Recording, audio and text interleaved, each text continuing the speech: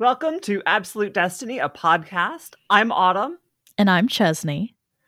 And this is a show where we watch Revolutionary Girl Utena, the 1997 anime. Currently, we are on episode 18, which is part of the Black Rose saga. This episode is Mitsuru's Growing Pains, referring to Mitsuru Suwabuki, who is the hanger-on, like the boy who has a crush on Nanami. Who is Nanami's detail. Security, personal services, all of it. Assistant. Oh, yeah, no, this is like the most toxic assistant relationship ever. Oh, man. What does it say about me that I actually like it? I'm like, man, Nanami's got the life. She just has somebody waiting on her hand and foot. So what you're saying is you're looking for a service sub. I can neither confirm nor deny anything that would or would not be the case. Anyhow, so for those who are just like tuning in, I would recommend you go back to the beginning and start listening to this show from the start. But the hook here is that I'm a super fan who has seen this show many, many times. This is Chesney's first time seeing it. So this is her first time witnessing the glory of the Black Rose saga. This episode opens on rain. It's a stormy day all across Otori Academy, and everyone is talking about the rain throughout the show. Yeah, and a much more somber opening than what we're used to. It's usually a little bit more peppy coming off the intro, and this was just straight into rain and like a council meeting, which was a little bit unusual. Yeah, and like the council is discussing how they're feeling abandoned at the moment. Mm-hmm. Like they're not getting guidance from the end of the world. They have a new threat in these Black Rose duelists who at this point have taken two of them and turned them into like duelist surrogates. Like they draw a sword out of the student council member to use based upon an emotional hold that the person doing the dueling has over that student council member. So like for Mickey, it was his twin sister Kozue, and they were abusing that relationship in order to turn him into a sword donor, essentially. And then the same thing happened with Juri and Shiori, where Shiori manipulated Juri's affections for her in order to draw a sword out of Juri. And the clock is ticking on Nanami. Like she knows, like they warn her, hey, you know what? If you want to be like all high and mighty about being the student council president, you better realize that you're next. Right. Yeah, Juri's like, hey, make sure you watch your back. And Mickey's like, look, our opponent is basically in the shadows and we're at a disadvantage as long as that's the case. Yeah, this is some ninja shit and you gotta watch out. Yeah. Well, and like, it's established whether or not the victims, aka like Mickey and Juri, is it established whether or not they remember anything about like the Black Rose ring or getting like the sword pulled out of them? Well, that's what we've seen so far in all the previous ones, is that whoever is the victim of it loses their memory from about the moment that they're confronted with the person who's drawing the sword out. As soon as they lose consciousness, they don't remember anything until it's over. Even when we see them between that time, like zombified or whatever, like no one seems to remember what happened fully. But they do at least remember like the interaction leading up to it. I guess. Okay. I think it would explain. It's a little fuzzy on like when exactly the memory cuts. I think it's it would explain. It would explain Juri's like Juri's getting confronted, and it's like Nanami's like, "Oh God, Juri, did they get you too?" And the next scene is just Juri looking away and this like deep blush on her face that we've never seen. Oh, bless. Well, that's just because she's thinking of Shiori. Yeah. And like we ended last episode on Juri kind of realizing that like she's not as over Shiori as she wishes she was. Yeah.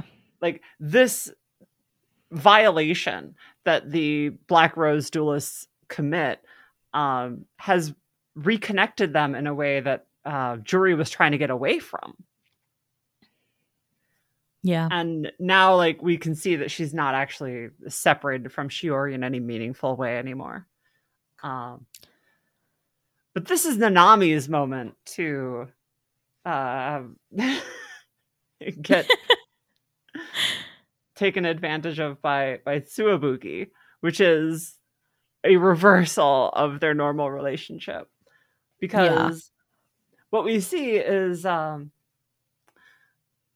Tsuwabuki shows up in the student council chambers reading off Nanami's schedule for her. And like saying like, by the way, Fayed is in the gym today because it's raining. You know, and there's like this pregnant pause, and Mickey leans over and is like, "Hey, only student council members are allowed up here, dude." And she's like, I'm the president and I do what I want.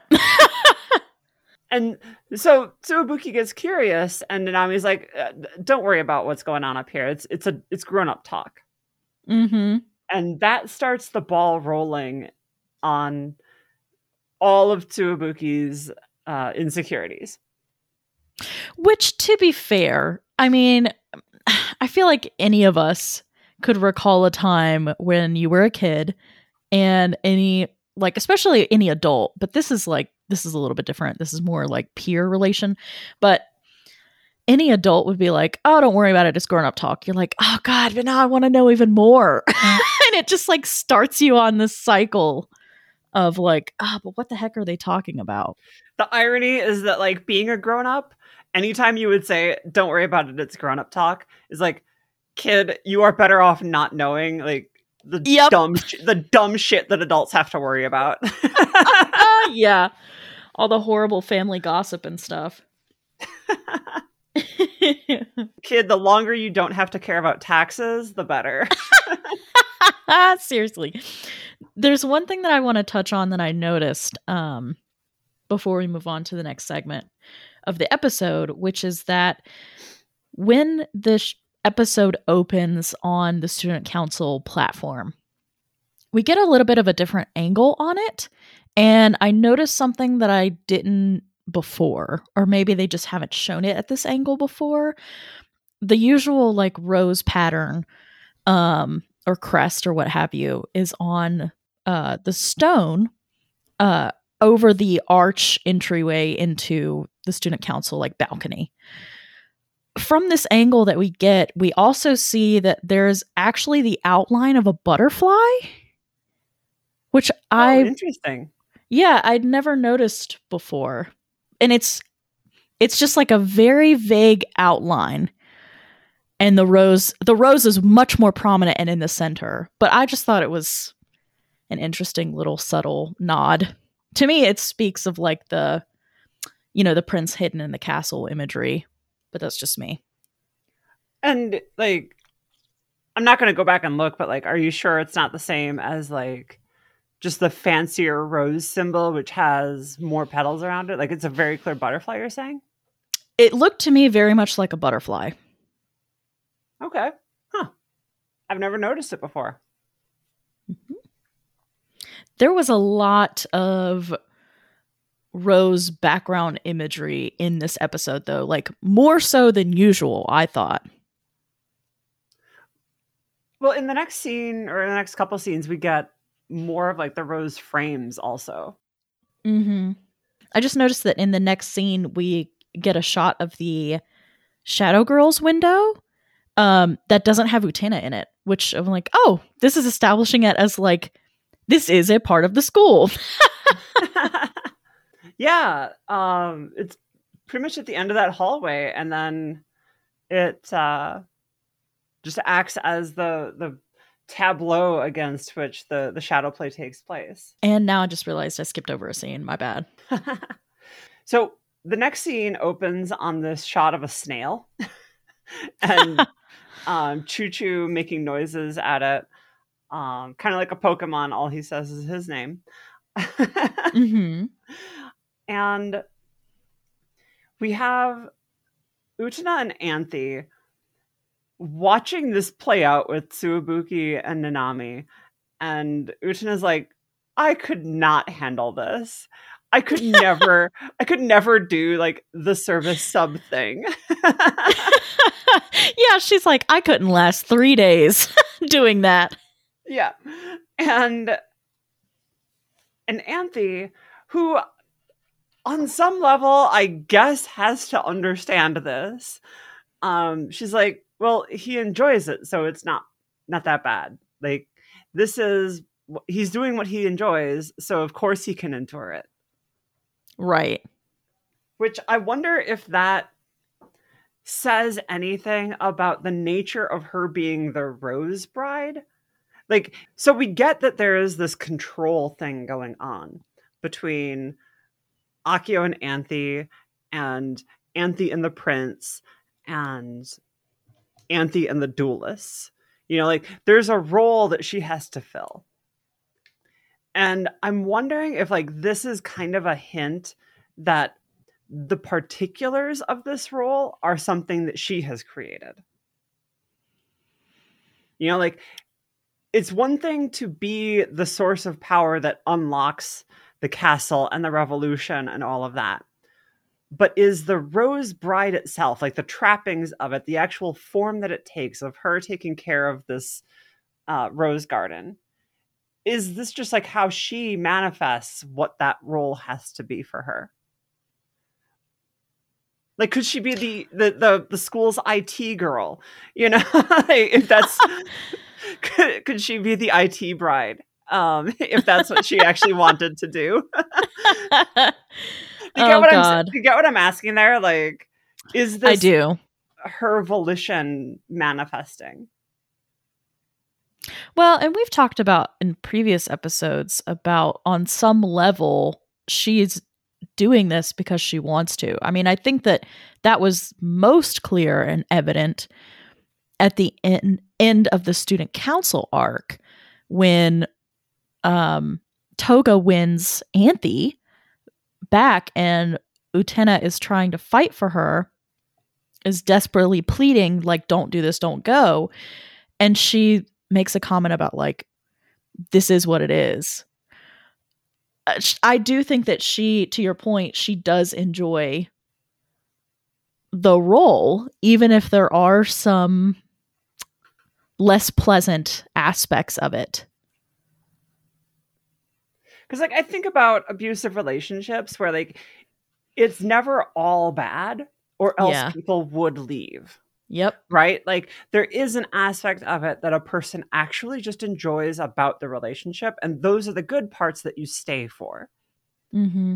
And they're different for everybody, but they exist. And, like, it can feel weird to acknowledge them. Sometimes, like society wants people to be like a perfect victim. Mm-hmm. And, like, that isn't how it plays out in reality. There are aspects of it. There are upsides to toxic relationships. Yeah, and I think that there's something here about, like, there's a statement to be made here about being someone's, like, quote unquote important person that I think both Suwabuki and Anthy enjoy. I would go out on a limb and say that Anthy does enjoy being the Rose Bride in the sense that, like, there is an air of importance to it that she enjoys. Like, it's like you fit perfectly into this role and this puzzle piece, and you know, like, that it serves a purpose and you know what that purpose is. and you feel important because of it. And there's Suwabuki is similar. That clarity of purpose. Yes. And Suwabuki is very similar in that he wants to serve Nanami, period. And that is his purpose, he feels. I think also with Anthy specifically, and this is getting a little far afield from like the scene itself, but like I think with Anthy specifically, there's also an element of like it's this codependent piece of the amount of control she has over the prince and the power in the castle, where like she's locked in this abusive relationship, but also she has some power in it that she is willing to use as well. And so like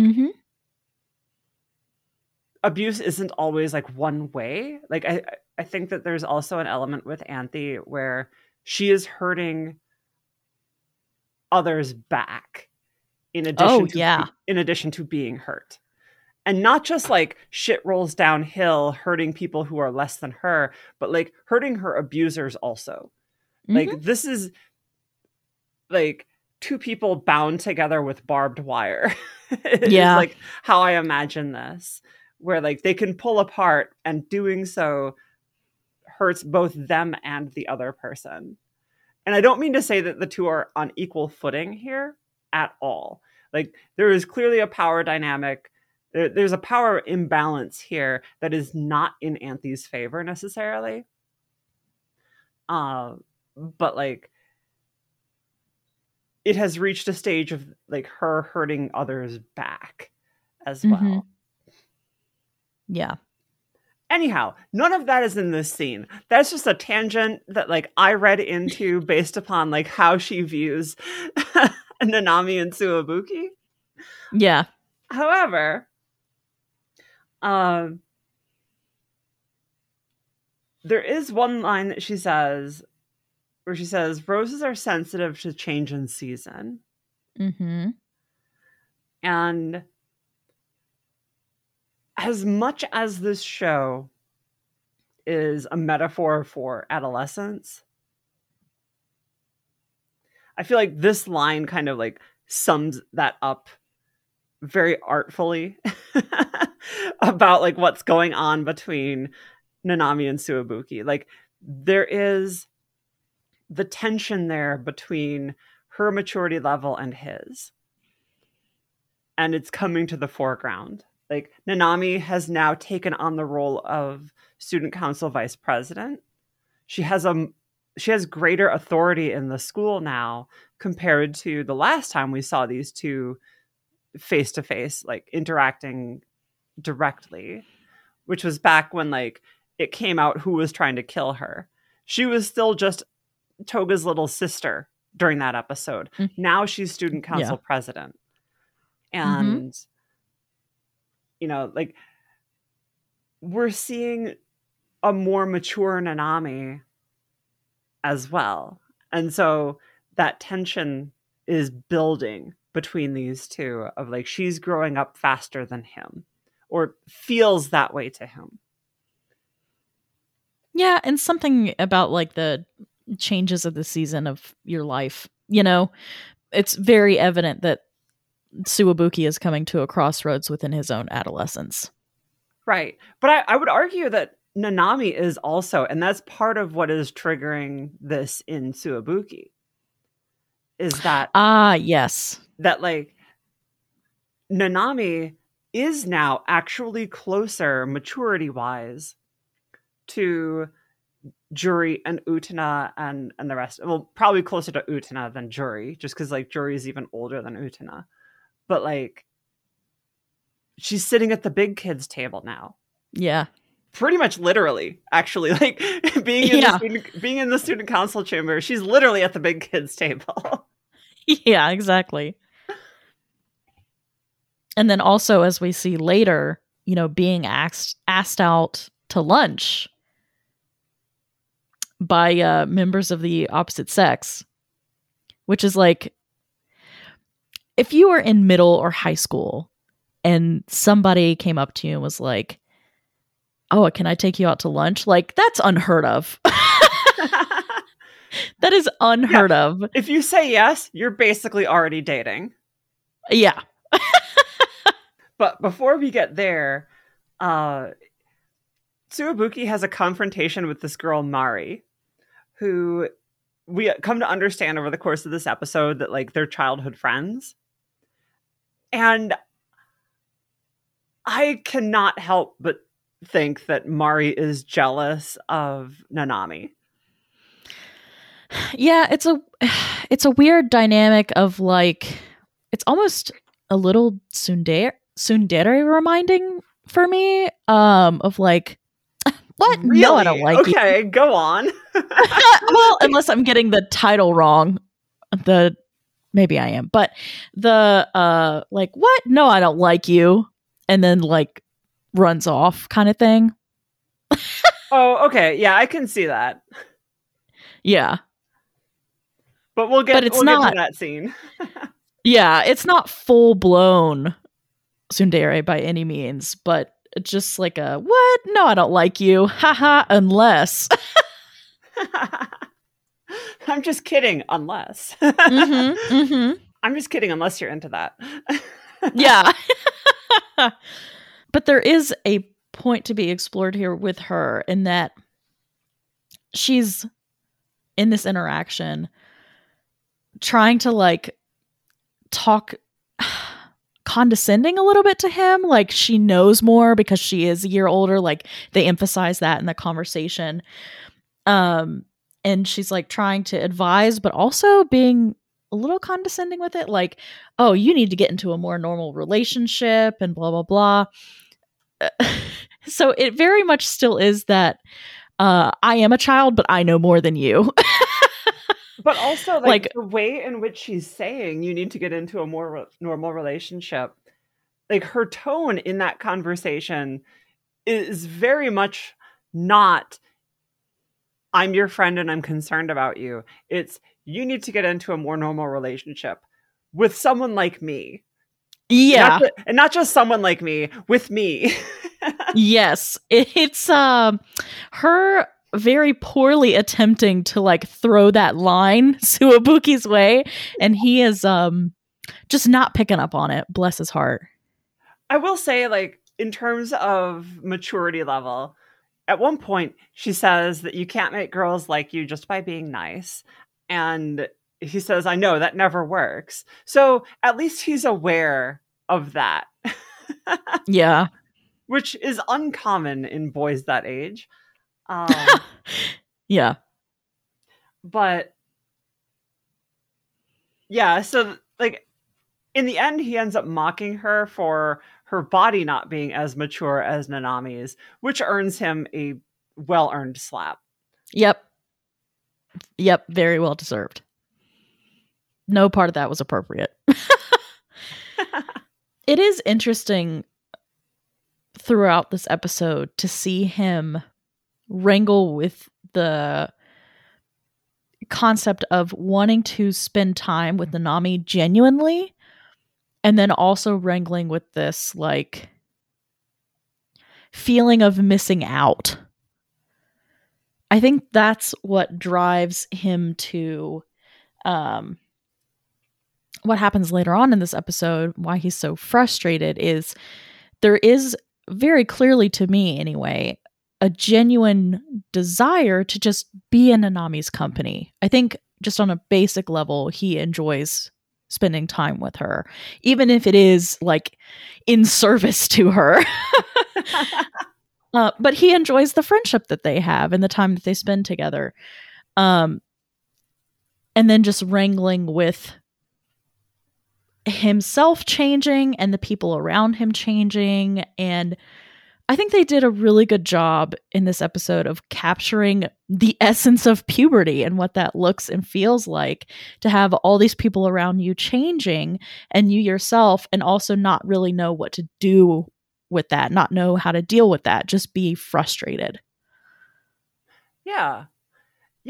And so the next scene actually is Nanami asking him, like, hey, do you have any other friends? And he says, I just like being close to you. Mm-hmm. This is just another aside, but like that question of Nanami asking if Tsuwabuki has any other friends, I think this goes to that same parallel narrative that I've talked about before of Nanami being like a parallel protagonist to Utena. Mm-hmm. So Utena is concerned about um, Anthy's emotional health and her friendships with others and whether or not she has actual human connection besides just being the Rose Bride and whoever she's engaged to.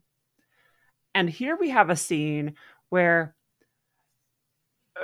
Nanami and Tsuwabuki have a kind of similar-ish relationship in terms of service, where like Tsuwabuki in every way checks all the boxes of being the Rose Bride in terms of like the way that he looks at Nanami, the way that he will do anything for her.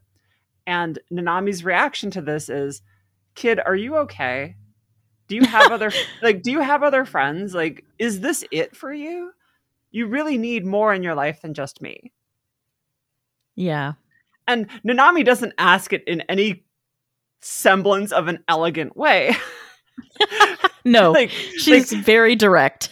Like she doesn't broach this topic with the same level of like nuance or care that Utena does, but like underneath it there is still like a base level recognition that what's going on isn't necessarily the healthiest for him. And she still views it through kind of a selfish lens as she's asking these questions. Like the tone of these questions and the wording of them lends itself to like still seeing Nanami as at her core a little bit more selfish than Utena. Mm-hmm. But there is an undeniable part that like on a maturity level, Nanami has recognized like, I like this. I get the benefits of this.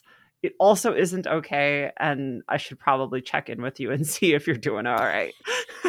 Yeah, more of a place of, well, I want this to continue, but I also like, but also you should have some friends your own age. Yeah, it's like, I enjoy this. I want you to keep working for me, but you can't keep working for me if you're dead. So I will still do the bare minimum of keeping you alive and healthy. Yeah.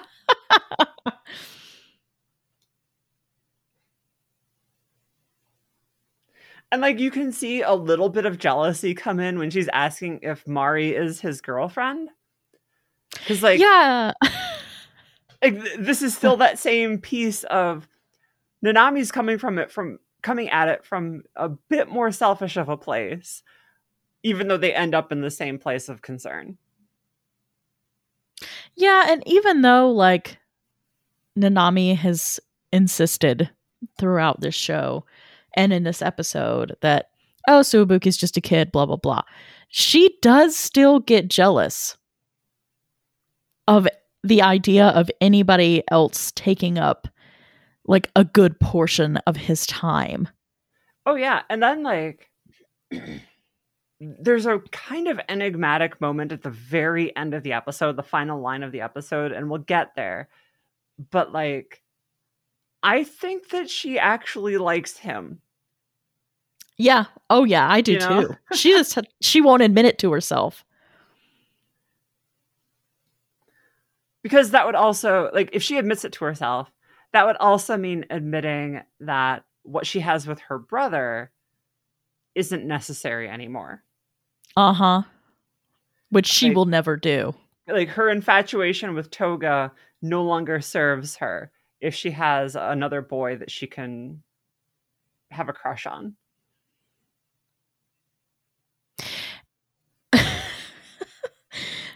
So we don't know how old Tsuwabuki is, do we? They're like a year apart, maybe? Probably more than that. Oh yeah, because there is a line here where Tsuwabuki is like, oh, is it okay that I come up to the middle school? Blah, blah, blah. So he is in elementary school, I guess. Probably like 5th grade? Okay, so Maybe the wiki the wiki gives his age as 10 compared to Nanami, who's 13. Okay. So a pretty meaningful gap there. Yeah. Especially at those ages. Yeah. Nowadays, like 3 years between me and a partner is nothing, but like at those at those ages, it's actually really meaningful. In terms of maturity level.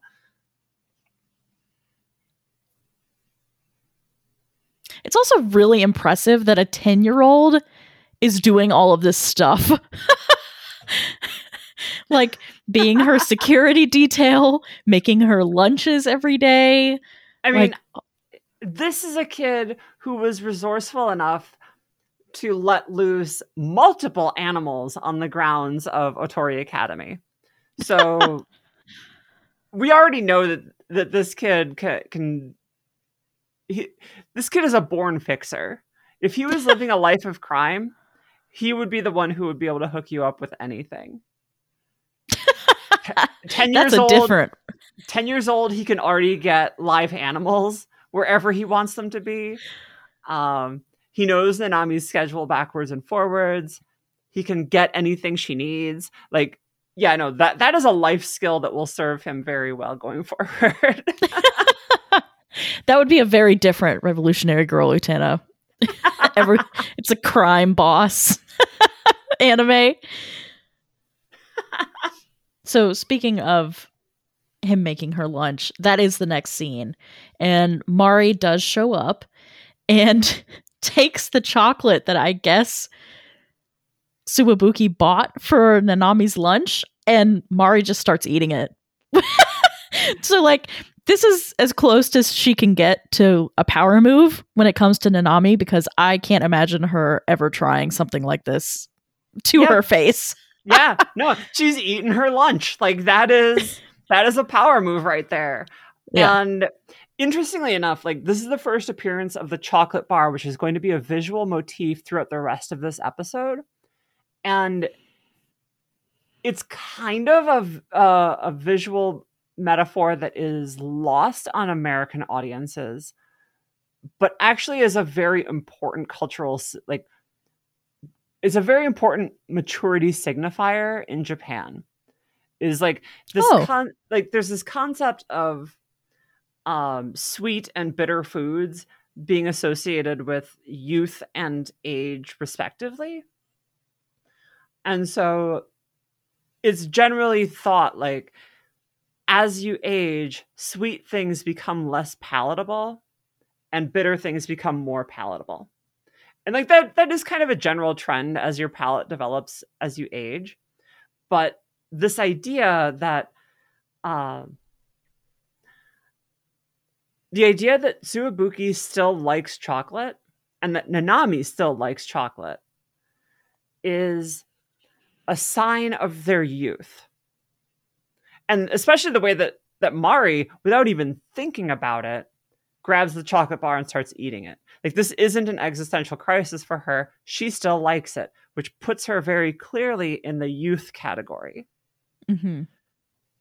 Suwabuki is trying to deny that he is still youthful as he is in conflict over whether or not to eat the chocolate over the course of this episode. Like this is him confronting, I still like this, which is a piece of material evidence that I am still too young. But in an effort to imitate those older than him, he starts to resist eating chocolate. Which is also why like it becomes the symbol of his duel later on. Because it's all about maturity. And this is one of those signifiers of maturity. Is like, when is it that chocolate becomes too sweet and unpalatable for you? That's when you know that you're an adult. Like that, at least like that is one of those like, I guess like childish signifiers of it. Yeah. But a very real one nonetheless in terms of the meaning it holds for somebody if like this is what they're measuring themselves by. And so the fact that he's putting it in Nanami's lunch, which on the one level shows that he still thinks that she's pretty young. And she may still really like chocolate, which is one of those contradictions about adolescence that you can see Tsuwabuki wrestling with in this episode. Is like, Nanami still likes chocolate, so she's still definitely young compared to, you know, the school counselor or Akio or any of them. At the same time, he's trying to prove himself as being mature. And so he's going to be the first one to give up eating chocolate out of these three. Yeah. It also takes on another meaning, this chocolate bar in particular, because after he and Mari have their conversation, where, by the way, Mari calls Nanami a black widow and says that she's just gonna use a Tsuwabuki all up, and is like, oh, it's just a women's intuition, blah blah blah. But they have like another spat of theirs, and she tosses the chocolate on the counter and leaves, but she's bitten off of it somewhat. And Tsuwabuki picks it up, goes to eat it, and then looks at it and says something about an indirect kiss, and doesn't. He leaves it. He puts it down. He doesn't eat it. And that comes up again later, which also furthers the idea of like, at first I thought he was going to take it in the direction of maybe I could have an indirect kiss with Nanami and try to pursue that. I'm glad he didn't. But he does have a moment later with it again that I'll pick up on when we get to that part of the episode. So I'm probably going to cut this, but at one point, Tsuwabuki holds up a banana. Oh, God. If she eats this, she'll be satisfied. And I fucking can't with this. Like, the joke is right there, and it's like everyone involved in this scene is too young. I can't handle it. I was surprised the show took it there. I was really surprised. And even Mari going, oh, that's dirty. Oh my God. I fucking can't. Wait, did she say that? I don't remember her saying that. Yeah, she makes a comment about like, oh, that's dirty. And like blushes.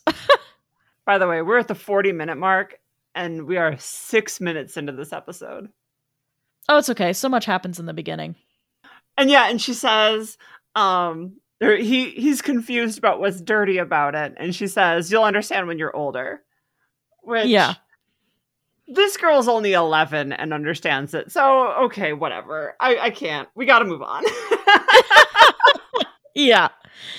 So the next scene is Tsuwabuki going to deliver Nanami's lunch to her as per usual, and finds her standing in an archway with none other than Mikage, which, by the way, looks particularly villainous.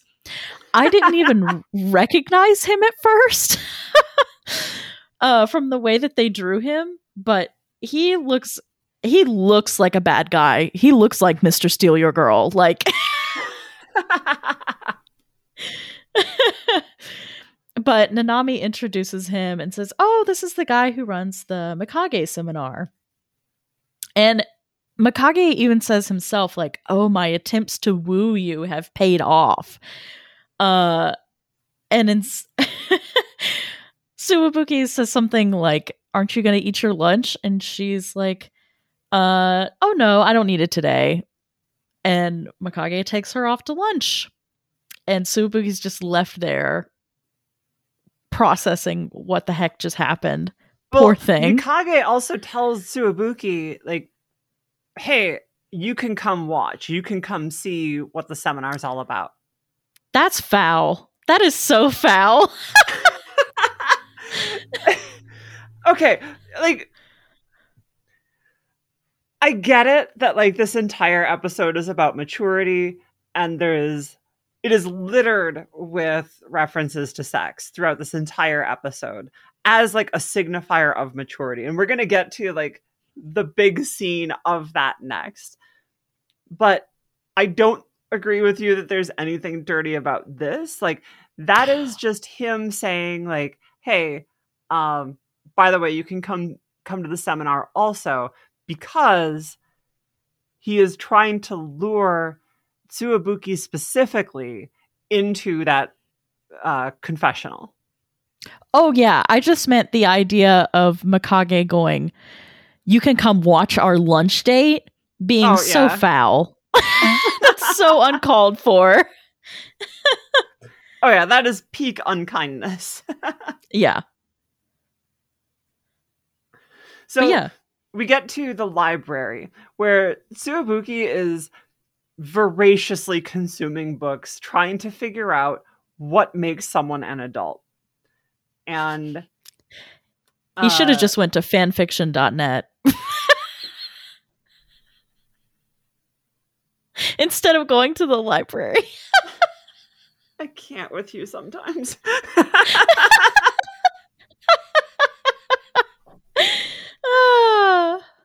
Anyhow, Utena and Anthy walk by, and they get into a conversation with Tsuwabuki about like, what is a grown-up and how do you know when you're grown up? And Utena drops this line of, well, what makes you a grown-up is you've experienced certain things. And the three boys, the triplets that follow Nanami around, all perk up at this, and they're in the background of the shot, and it's so perfect. And as she's trying to like fumble her way through explaining what a grown-up is and what a grown-up has experienced, everything she says comes out as a double entendre. Like it sounds like she's talking about sex. And as they're talking, the triplets just like keep leaning in further and further. Their faces turn different colors, like in embarrassed shock at what they're hearing. And Anthy, very innocently, except we know not innocently, drops the line, there's a lot of grown-up things about us, aren't there, Miss Utena? And at this point, the triplets lose their shit.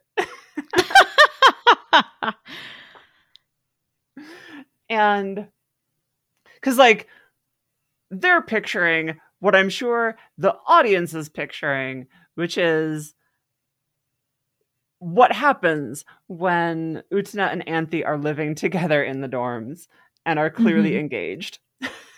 Right.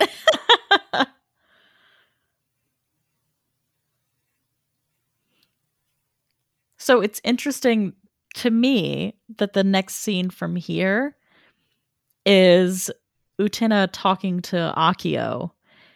And the first thing that she asks him is, dreaming about my prince weird?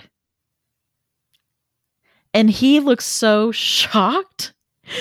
He has this like really weird reaction of like, what? Like, what'd you say? And so Utena covers it up and is like, oh, a younger student asked me if I was a child or a grown-up, so I'm wondering which one I am. Which is not even what she asked to begin with. But like, not even close. But it is, really. Like, it is, because this is the thing about her that she's thinking is tying her closest to childhood. Is that, like, if she's dreaming of a prince, isn't that a sign that she hasn't grown up? Yeah. I would guess that the answer that if she had been honest with her question instead of rephrasing it, I think the answer would have been, it depends on the context of the dream. But I think we all know that Utena still does look at the prince with that childlike fascination. Right. And of like, this is who I want to be when I grow up. Right. But like, that's the core of her anxiety about it. because like she knows deep down that this desire of hers is core to her still viewing the world in a childlike way. And the fact that that's the first question she asks, and then when he isn't sure like what to say about it, when she rephrases it, she turns it into something abstract, which is a key signifier that she's actually anxious about this answer. Mm-hmm. Which means on some level, she knows that she's not a grown-up because she still has childish desires, or desires that she views as being childish. Mm-hmm. Yeah, and when Akio asks her, like, well, what do you think you are? She's like, I don't know. Maybe I never really understood the difference between being a child and an adult. And then he gives this really cryptic answer of, well, with each passing year, a star loses its brightness. And immediately, because I just don't like this character. Immediately, my brain is just like, can this guy say anything that doesn't sound like grooming? Like, can you give a straight answer without being the Cheshire Cat of grooming, please? Oh, like, yeah. No, like, that line is so creepy on that level of like the idea that as you get older, you become less interesting to him. Is just horrifying on its face. I also want to point out, like, how fucking cynical is that line? You know, like, every year, life just gets worse. You know? Oh, yeah. Like, how fucking cynical can you be? Way to, like, not give the kids anything to look forward to in adulthood. And on some level, like, yeah, this is a show aimed at kids, and not much stuff that's aimed at kids really addresses the idea that, yeah, as you get older, there's a lot of stuff about life that actually just gets better as you become an adult. Like, children's entertainment never wants to rub that message in. And so instead, it sometimes pitches the idea of like growing up as being a bad thing. Or like the idea of what you lose when you grow up.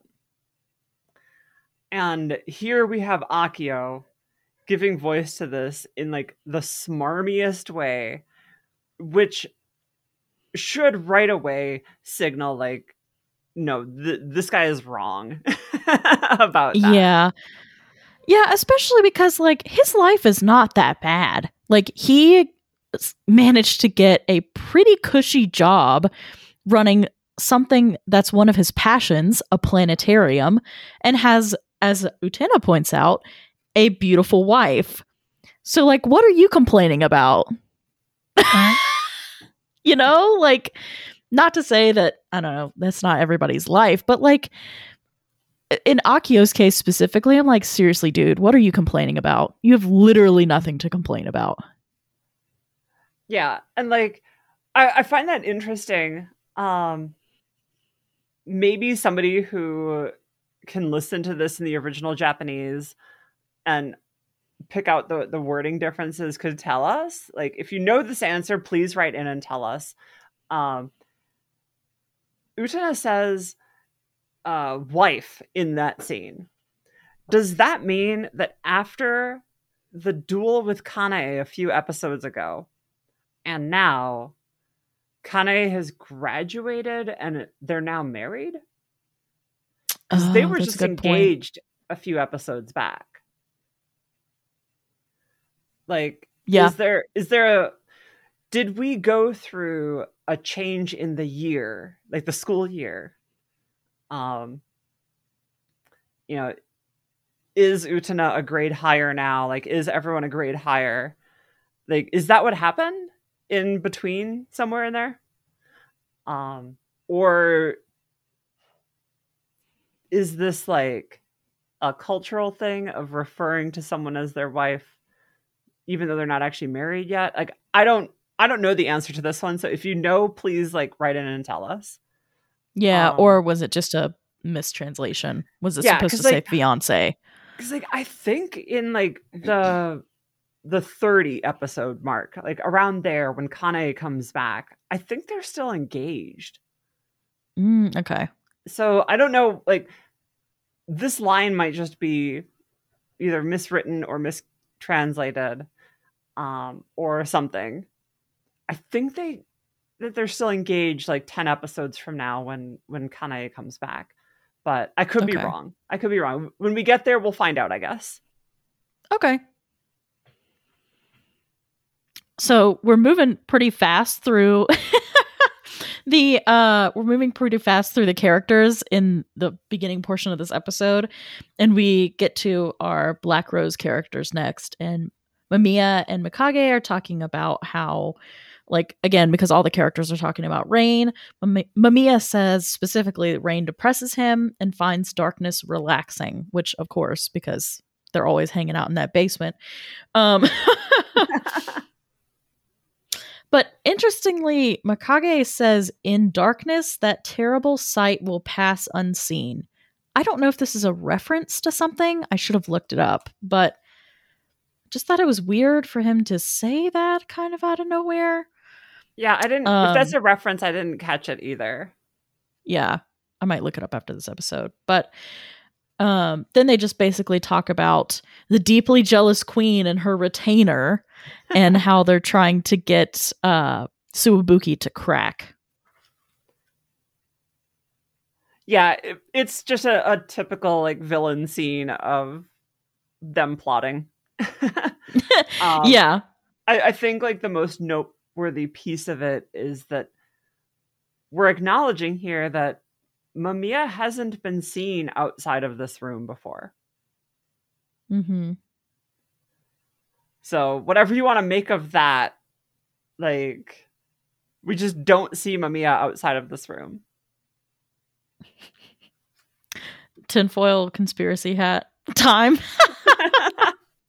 Like, totally horrible, off the wall conspiracy hat theory. My brain just imagined, instead of like Mamiya having feet, Mamiya just has roots, and that's what's producing the black roses. Mamiya just coalesces out of the shadow down there. Is that it? Mamiya is the black rose. Yeah.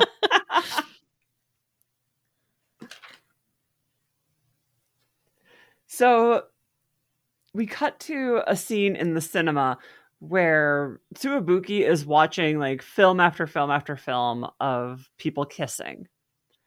And like he is studying this just like he was the books a moment earlier. And Mari shows up and is like, dude, what the fuck are you doing? This is nonsense. And he tries to explain, and she shuts him down and is like, look, one real kiss makes you more of a man than watching 100 people kiss. And this might be a little controversial. I'm going to say, like, he wasn't misreading that in terms of, like, her signifying interest. Oh, yeah, no. She's just conflicted and decided she wasn't ready for it. Yeah, because, like, he goes in for a kiss and she slaps him. Mm-hmm. And, because, like, she actually tells him, like, you need to practice. Mm-hmm. Which is, like, a classic opening line of, like, you need to practice on me. Yeah.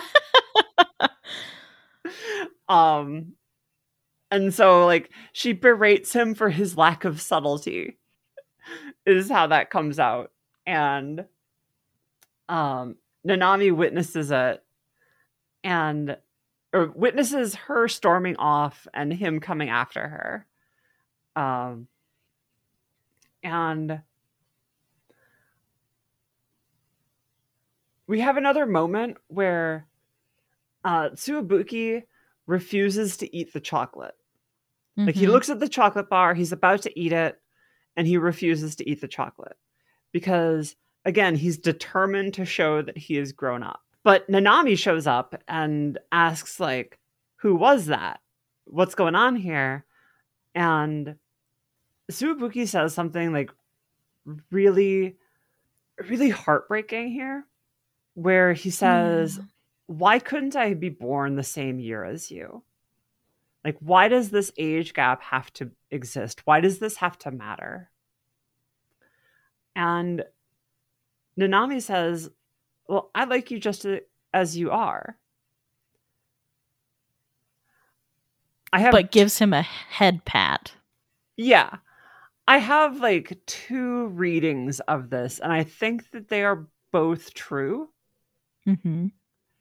Which is, I like you just as you are. You know, younger, inferior, a servant. But I think that there's also a genuine side of that also, of actually liking who Tsuwabuki is. Yeah. And because it's Nanami, of course, she doesn't have the emotional wherewithal to admit that. Yeah. And so it comes out in this really patronizing way. But also, like, it's a little too mixed, right? Like, her tone of voice and her actions are mismatched here. In that, like, her voice is tender and her actions are condescending. And so, you know, this is where I feel like that those dual readings are in tension with one another. Yeah, and going back to that chocolate bar moment that is interplaying with this scene too, Tsuwabuki does go for a bite. You know, it thinks about that indirect kiss and ultimately throws the chocolate bar in the trash. And I think that there's 2 readings there with that as well. I think it's the reading of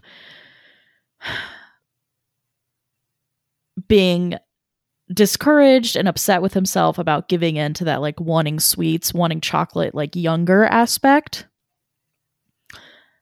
And also not being satisfied with an indirect kiss. Not being satisfied with that experience because it's not the experience that he's looking for, that people are telling him are the key to adulthood, supposedly. Right. So after that interaction with Nanami that is both genuine and condescending, he goes straight to the Mikage seminar, straight into that confessional booth, and starts talking about it. Because honestly, I mean, you can just tell this poor boy is ready to get it off his chest. Yeah, he says that Nanami is pretty and dependable, and that being with her made him happy. Past tense.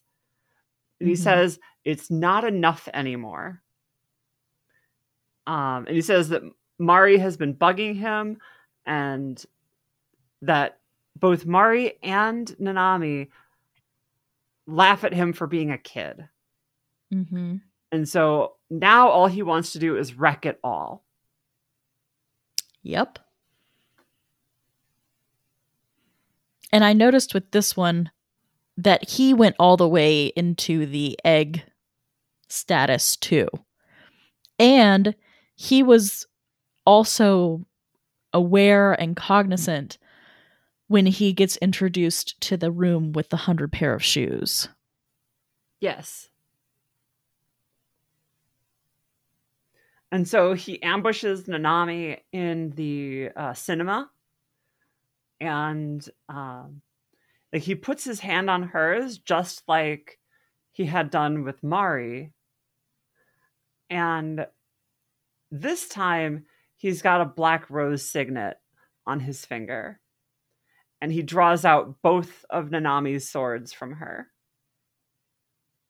And he says, yeah, and he He definitely looks like a zombie here, by the way. Yeah. Yeah. Like, he's got the glazed over eyes, the whole works. Like, it wasn't just an affectation that Shiori had.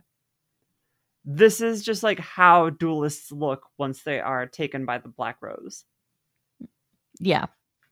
Until they get their weapons. Yeah.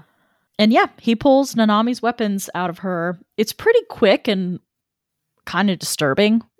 And also, I feel like the weapons that he gets are, maybe it's just, maybe they just look so large because he is so small. But they look huge. And they, again, just like everybody else, resemble the duelists that they pulled them out of, like weapons of choice. Right. In this case, like the dual scimitars that Nanami uses, like the scimitar and the dagger that Nanami uses. And then we have our shadow girls. Yeah. And this whole parable about like this girl going, oh, today I did it for the first time. And her parents having a conversation with her about it. And all of them misunderstanding what she's talking about. Yeah. She says, I did it for the first time. In a car, I have no regrets. I was very determined. I had to be brave. And of course, everyone thinks this is about sex. Mm-hmm. And everyone's getting more flustered as she talks. And then she reveals that she donated blood. Yep. Which you have to be 18 to do in Japan. And so it was proof of adulthood. Yeah. Which goes along with the double entendre that has been permeating this entire episode of sex being the marker of adulthood. Yeah. Romantic relationships being the separation point between childhood and adulthood. And like anyone on the other side of that line can tell you that's just not how it works. No. But to a kid, that's what it looks like. Yeah. And so like we circle that same topic with the shadow girls here as well. Yep. And go straight into our duel, which this one I thought was interesting. I thought in previous duels, we have the scene of Utena walking up the stairs and getting there. I thought pretty much immediately after she drew her sword from Anthe, but maybe I'm misremembering. No, that is true. I have a note here as well. Okay. He starts the duel before she draws her sword. Which is again reminiscent of, I think, what happened with the Nanami duel. It's not exactly the same, but it parallels the savagery of Nanami's duel, where yes, with Nanami, the duel ended and she kept fighting. Mm-hmm. Like she fought beyond the bounds of the duel in the other direction. He ambushes Utena, but Nanami kept fighting after. Like that is the parallel between these two that I see, is that they both kind of break the boundaries of time in terms of like what points are marked off as being the duel versus being present in the dueling arena. Mm-hmm.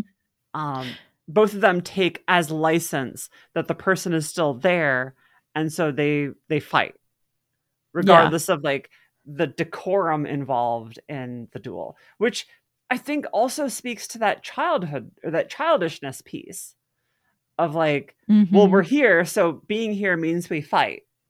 Yeah. As opposed to like, no, there are rules and there's a procedure for this, and that procedure matters. And like the childish piece is, no, the procedure doesn't matter, just the fight matters. Mm-hmm. Or just a disregard for the rules. Yeah, because like they don't understand the purpose of the rules, so the rules don't matter. Yeah.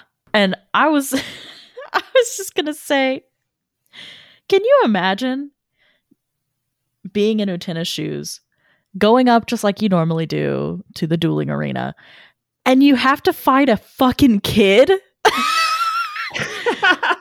Like a 10-year-old with these two massive scimitars, is standing up there waiting for you and tries to draw blood first. That is terrifying. Yeah, and like Utena recognizes this. She's like, dude, Tsuwabuki, what the fuck? Why are you here? I thought we were friends. and again, like, he gets the jump on her because she is genuinely confused and concerned about a 10-year-old being in the dueling arena. Yeah. And he gets close enough to cut her hair. Yeah. Like, that's how close he comes on the first swipe. And like, the desks all have these statues holding the bitten chocolate bar. Mm-hmm. So again, we have the duel now representing everything about maturity. She's asking legitimately, what the fuck, dude? Yeah.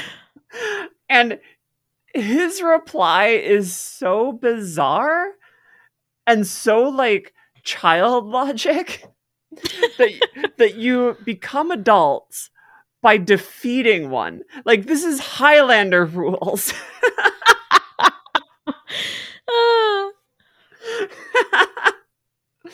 This is like Highlander rules, or this is Pokemon like, gym trainer rules.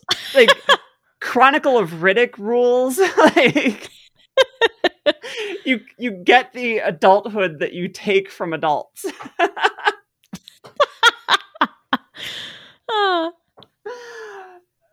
And so, like, the fight proceeds, and of course she pounds him into the dirt because he is still a kid. Yeah. When she disarms him, it knocks one of the chocolate bars aside, and the little statue is pierced by the sword, and inside is another statue that catches the sword. It's like, it's one of those animation flourishes that we get now in like the second season of the show, where they clearly have a bigger animation budget and can do these like whimsical little things. Well, and to me, it was also like cutting through the illusion of trying to be bigger or be different from what you are. Oh, yeah. Cutting through the illusion of trying to pretend to be the adult and really you're still just a kid.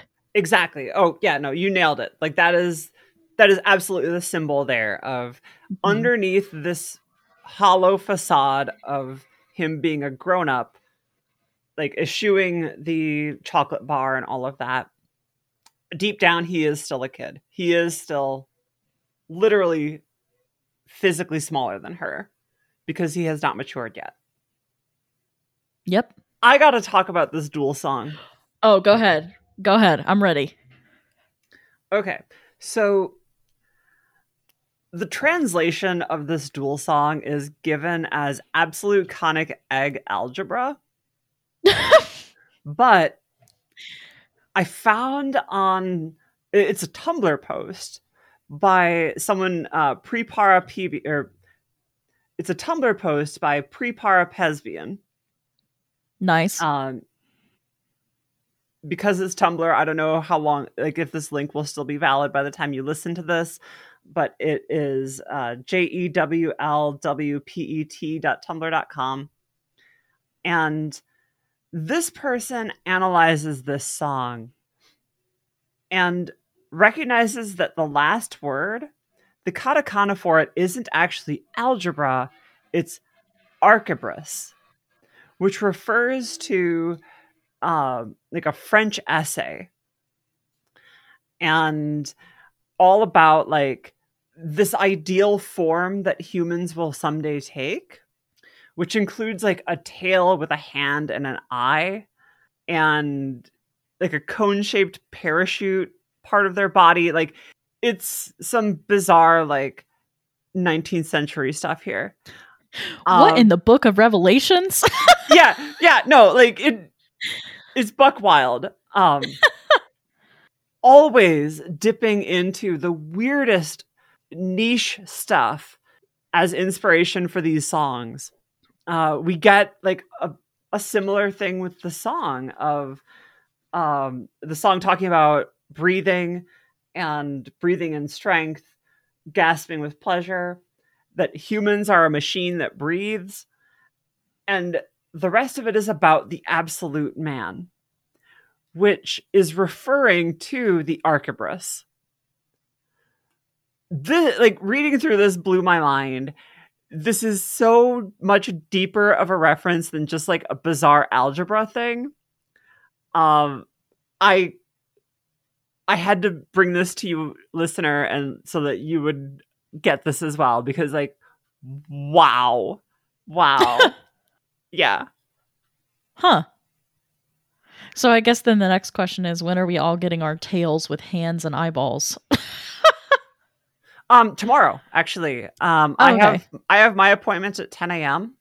So that was my mistake. They aren't taking walk-ins. You do have to call ahead, but yeah, no. They can get you in probably this week. Okay, that was my mistake. I thought it would just ship out and come to my house. I didn't know I had to go in for a procedure. No, it is free, but you do have to schedule the procedure. Okay.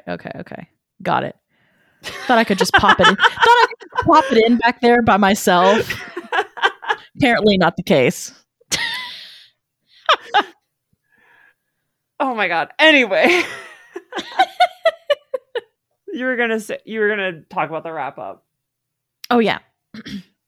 So yeah, it just cuts to the next day and everything is A-okay. Everybody's hunky-dory and fine. You know, previously they talked about like either the duelist themselves or the victim having to be, you know, in the nurse's office and having to be on bed rest kind of thing. But both Nanami and Suwabuki are fine. They're both like walking into school. And they have like a innocent little interaction. Suwabuki seems to be completely himself, and also at peace with being the age that he is. Like he seems much more at peace with his own childhood and his age, versus the turmoil he was feeling before. And Nanami seems to be just fine too. And like I said, they have a little interaction, and Nanami has a cute little blush after they finish it up. I thought it was adorable. And she finishes out the episode by saying it's going to be warm today. Yeah, so about that. So there's a thing in like Western cinema and theater where when you talk about the weather, it's because you've run out of anything else to talk about. Mm-hmm. That is not the case in Japanese works. Commenting on the weather isn't necessarily because you have nothing better to talk about. Mm-hmm. It's often more like a veiled way of describing the actual emotion you're feeling. Yeah. And so I'm not so well versed in this that I can like say what Nanami is really saying here, but I just wanted to like highlight that it's not quite the same mood as when like a character in Western stuff talks about the weather. Like there's no awkwardness there. She's saying something here. I just don't have the depth of knowledge to like properly analyze it there. From her just saying it's going to be warm today, I could just take it as like her acknowledging that she feels some kind of warm feelings for Suwabuki. No matter what level it is, you know, budding romance or just like genuinely enjoying being around that person. Or just that she's at peace with the situation. That too. Okay, so what are your predictions for next time? Oh, man. The next episode is going to be so good. We've got a love letter to Utena from a childhood friend of Wakaba's. They call him the Onion Prince because they've called Wakaba an onion before, apparently.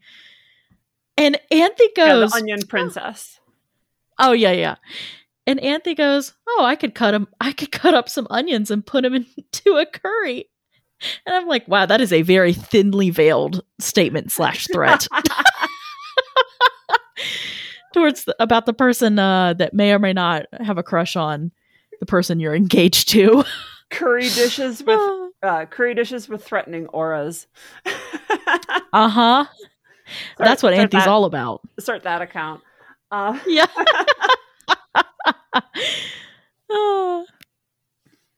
So yeah, definitely interested to see if we get any kind of reaction out of Anthe in the next episode. Say more. Meaning, in the past, we've seen her do this kind of thing with like these thinly or not so thinly veiled threats, with her throwing shade as opposed to directly confronting something. So I'll be interested to see if she continues that trend and path, or if she says anything more direct, or if we see any emotions or anything arise more directly from her. And also just how Utena's gonna take this. Okay. Yeah. I will say next episode contains one of my favorite twists of the entire series. Okay. It is one that I guarantee you that you are not seeing coming. Oh, I can't wait. It's rare that a show gets a drop on me, so I'm excited. Yeah. No, it's one of those twists that is done so well that it deepens your understanding of everything that has come before it. So good. Yeah, no, next episode is fantastic on that level. Just from Perfect. like a world building standpoint. Okay. Okay, Onion royalty, come through. And where can folks find us online? So you can send in your comments and questions and feedback and all that kind of stuff to our Gmail inbox, which is absolutedestinyaPodcast@gmail.com. And then you can also tweet all that stuff to us at Zetai Unmei Pod. And then we both have our own individual socials. Mine is at CarCutie on Instagram, Twitter, Twitch, and TikTok, which I have just posted a very goblin-y TikTok. I am my most unhinged on there, so I apologize. So speaking of, oh god, we do have a listener mail. This one is from Lindy. She says, okay. She says, "Hi, ladies. I've been enjoying your podcast, and I always find new perspectives on the show interesting. I thought you would get a kick out of knowing that the classical music that Toga is listening to in his stupor," which is episode 15, the beginning of the Black Rose saga. The classical music that Toga is listening to in his stupor is from Dvorak's New World Symphony, which obviously gives insight into what he's ruminating on. So thank you, Lindy, for that. Yes, that definitely does give a little insight into our errant student council member who is desperate to revolutionize the world. I thought you were going to say, so speaking of the TikTok you posted, and I was going to be like, oh God. I thought we were going that direction and not listener mail. So I'm happy to see and hear about listener mail instead. Yeah, if you have anything you want to say, please write in. We would love to hear from you. And we will catch you next time.